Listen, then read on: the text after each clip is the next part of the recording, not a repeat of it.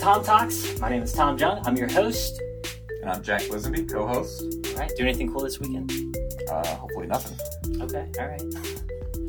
So in this episode, we're talking about the low-income apartments. So there's 291 units that are going in, and the low income, we had to look this up. Well, what would that actually be? Because rental prices have gone up tremendously over the last few years. Right. So low income in DFW is classified for a single individual is classified as $45,300 gross income and below. That number obviously goes up as you have more people living in the household, and that's the absolute cap, like the high end of low income. Yeah, and what I found is basically, as far as rent per month, it looked like around $1,200 to $1,250 is probably where you'll be for a 2-bedroom. 1 bedroom is probably $1,000. Now, none of this was in the article or anything. I'm just speculating, and it wouldn't surprise me if it was a couple $100 higher, just because these are going to be new. And this is also interesting. So I looked this up for any number nerds out there. So in the last 90 days in Fort Worth, this is all from the MLS, but there were 1,036 properties that were rented out. Now, of those, how many do you think were under $1,000 per month? Probably not too many. Yep, 30. It's less than 3%, right? And then it goes up from there. Your typical 3-2, that's around 1,800 square feet. There were 23% of all rental properties. Now, this is a crazy thing. So I went from $1,500 to $1,800 a month. It's your basic 3-2. Wherever you're living, it may be a little bit different. But then there's 605. That's 58% of rentals were over $1,800 a month. How big would you expect those houses to be? Probably 4-bed. Okay. Square footage? Just shy of 2,000. Okay, see, all right, I had a different perspective. I thought these were going to be larger houses, but you're absolutely right. The average house was about 1,900 square feet, except the only difference between that and like a step down as far as the price goes was the year that the house was built. So on average, those houses going for over $1,800 a month were built in 2008. Yeah, I think that's becoming a growing concern for people with this market. It's a lot of money. Yeah, it is a lot of money. Because that's just rent. That's not, electric or water or any of that other kind of stuff. But, yeah. So anyways, low-income housing. There's a big debate going on right now. Right. And this is coming to the Hemphill area. Mm-hmm. So South Fort Worth. Yeah, South Fort Worth, inside the loop, just west of 35. Because I guarantee most people don't know where that's at unless they live there. And so, because there's just houses there. So unless you live there, you don't know, right? Right. There's one street that has a bunch of small businesses. But anyways, there's a debate going on. So the city council member, Elizabeth Beck, is for this. And a lot of the residents there have created a group, and they are against it because they don't want the low-income housing. So what are your thoughts on? Is it good? Is it bad? I guess it depends on what side of the fence you stand on. If you do need affordable housing within the locale that you're looking at, like Hemphill has a lot of industry, it's very important for those people to be within commute distance of where they work, Sure. Obviously. But on top of that, affordable housing is becoming more and more difficult to get a hold of. So for them to put something together like this could be a great boon for these people. But for the property owners in the area, this could be really detrimental. Obviously, people don't want a lot of apartments around them. Temporary renters and things like that are generally looked at negatively, and low income usually brings property values down. Yeah, I think the concern I think a lot of people have is that low-income housing means more crime. Right. And that may be true. And here's the other thing. Okay, so the one thing that the group, it was No Vende. Hemphill No Vende? Yeah. Say No Vende? Say No Vende, yeah. What does that mean? Do not sell. Do not sell Hemphill. So their concern is that it's going to start gentrifying their neighborhood. I don't think that apartment will do that because it's smack dab in between a bunch of industrial buildings right next to a railroad track. And I don't think that, for the most part, if you're doing well, that's not where you want to live, right? The one thing they do have, there's a community center that was just built across the street from there. It looks really nice. I haven't been there. Did a little research online, but it looks really nice.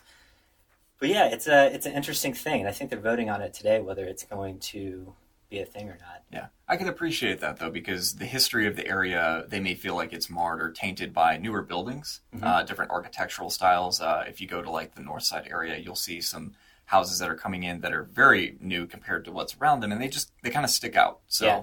I can appreciate wanting to keep it a certain way or feel. So can I. And I honestly don't get the apartment thing. Like, if anything, that should be some other industrial building or something. I don't know.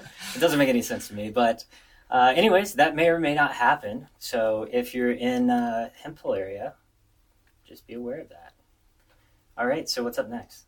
So 10-lane highway. Yes, sir. So right off of the 35 West and going and connecting to 114 is going to be a new section of highway. Not new highway per se. SH 170, Texas Highway 170, is going to be widened. Right now it is currently, I believe, a 1 lane in certain areas and 2 lanes in others. It is going to be a minimum of 2 lanes and upwards to 10 at the busier portions. Yeah, and if you're wondering where this is at, and it's across from Alliance. It's going to be really good for that area because there is so much logistical traffic with trucks. Yes. So to give those guys as much berth as they can and allow you to get around them a lot quicker. So I didn't know this, but Alliance is like one of the biggest commercial hubs as far as airports go.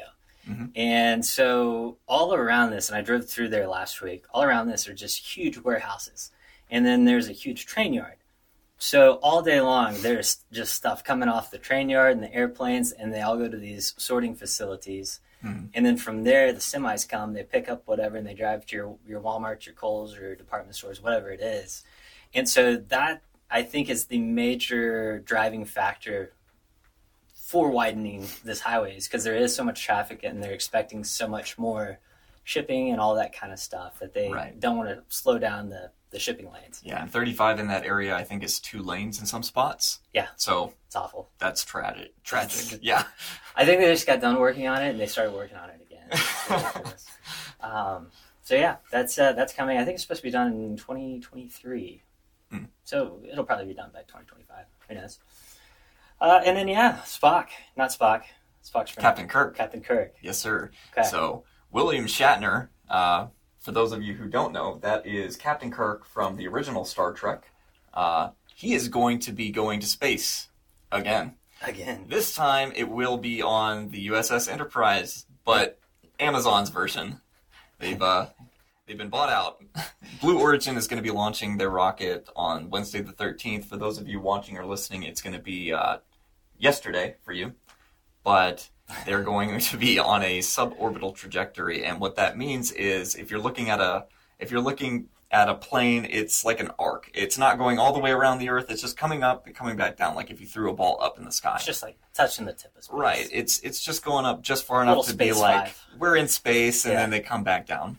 So, ticket to get on this plane shuttle? They're exclusive, $250,000 per ticket, because there were a couple other passengers that are going to be on there as well. Private passengers, I forget their names, but fairly notable individuals that paid top dollar to be on this flight. Gotcha. And how old is Captain Kirk? He is going to be the oldest man to go into space at 90 years old. Dang, that's crazy. Well, hopefully that goes well. All right, and then the grandpa romance scam. What's the story there? So, from what I read, this is a scam directed at old people, as a lot of them are, unfortunately. But this one plays on their heartstrings. Okay. So everything from Match, Christian Mingle, Plenty of Fish, these dating sites and apps were used as a way to target elderly people into scamming them out of money. So 35 individuals in North Texas were targeting over 100 elderly individuals across the country. And they would get in there, they'd, pretend they love them, gather all this affection from them, and then scam them slowly out of money. And in total, I think they got $17 million between all 100 of them. That's crazy. That is a lot of money. That is insane.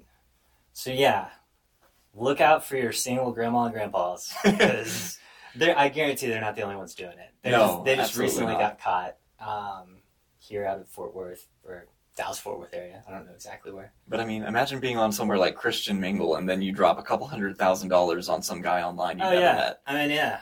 Who doesn't do that? Just got a spare $100,000 laying around. Here you go. All right, and then so if you listened to our podcast last week, we talked a little bit about how the Fed affects the housing market and how they're going to taper back buying the bonds that are backed by mortgages. Mm-hmm.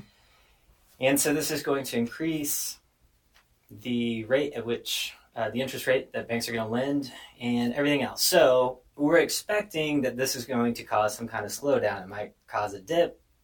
I don't think it'll be a crash, not here in Texas anyways. Right. And so it raises an interesting question. Do you sell your house before the dip, or do you ride it out? And so I spent way too long putting a spreadsheet together. And we'll just go over some data real quick, because it didn't end up quite like I thought it would, but it's fairly interesting. So I ran numbers on basically two segments. One is your start or entry-level home. I say that, this is crazy. I'm entry-level home at $300,000, right? It seems odd. It's a big number. Yeah. I mean, okay, so it's your 3.2, about 2,000 square feet, and we're assuming that the house is worth $300,000. We're also assuming that you've lived there at least 4 years or so. So you bought the house, went through this period of great appreciation, and the question is, do you capture that now, or do you ride out the storm?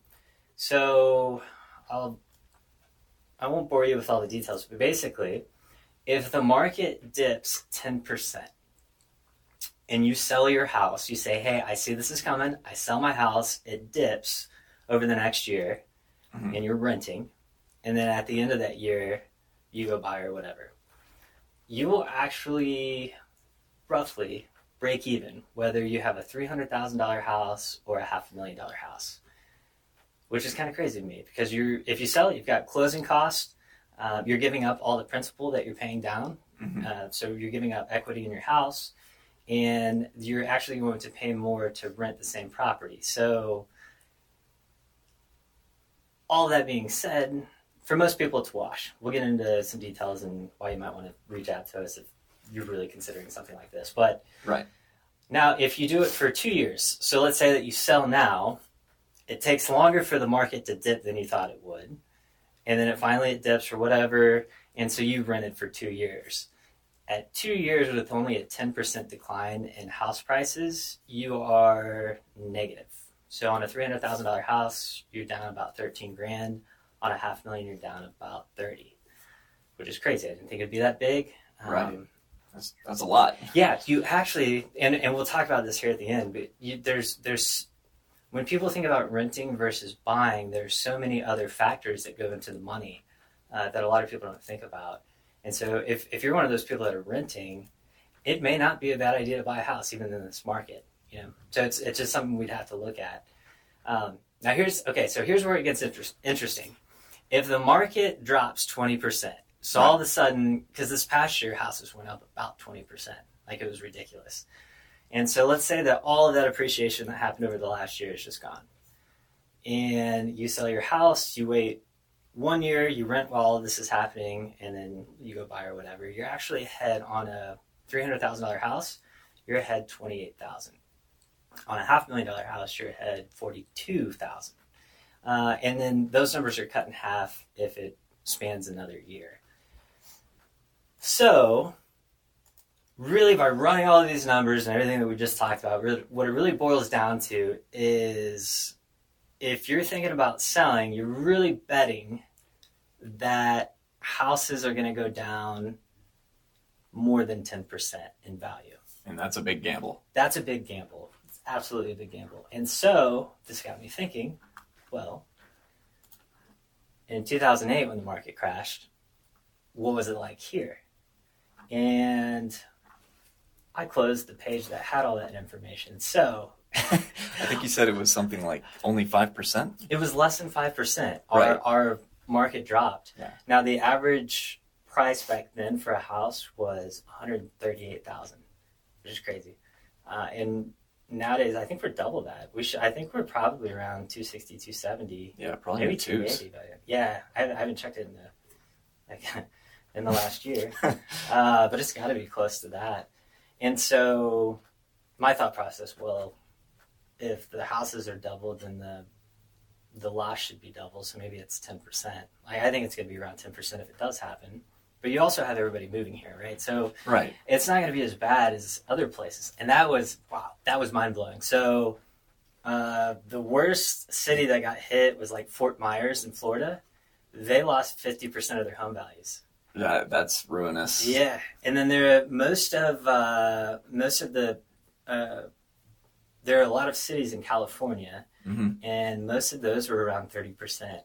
They lost 30% value on their houses. And then the one that was interesting, I think it was like St. Louis. St. Louis took like a 30% hit. Yeah, I wouldn't have thought of something like that. Yeah, I'm really curious to know what happened there. Las Vegas took a big hit, but I think a lot of people had second houses there is probably why. True. Things like those vacation areas, those high price houses, they have a larger margin for loss as well. Fort Myers, I think, was probably a big second home location for a lot of people. Probably. So, anyways, I don't think it's going to be that bad here. And so, at the end of the day, unless you think that there's going to be a huge dip, or, the other thing that would probably make sense is if you were thinking about moving anyways, like if you don't think that you're going to be in that same house for the next 2 or 3 years, then maybe it makes sense. So you got all your cash, in the bank instead of trapped in a house, and you can make some moves. But and there are a lot of other variables that go into it as well. there are, and that's why I was about to touch on that. So basically, dollar for dollar, if you're renting versus owning, you're going to spend about $2,400 more a year. Now, my numbers were different because let's say that you have a $300,000 house. You've also got $4,200 going to principal, right? And then you also have a tax benefit. A lot of people don't think about this, but let's say that you pay $7,000 a year in interest. So you have interest and principal that goes towards your mortgage. Well, that's a write-off that you can use on your taxes, which if you're at a 20% bracket, you're looking at $1,500. So it's money saved. Yeah. And it's the numbers are bigger if you're looking at a $500,000 house. But yeah, this is there's a lot of factors here. How long you've owned your house, the longer you own it, the more principal you're paying down. What your interest rate is. I was basing all this off of 3.5% interest. There's a lot of factors. So I guess the moral of the story, if you're thinking about this, if this is a concern for you, and you want us to take a look at your actual position, should you sell, should you not? You can go to our website, tomstexasrealty.com, hit the contact button. Love to hear from you. So that's all we got. Anything else? No. All right. Thanks for tuning in.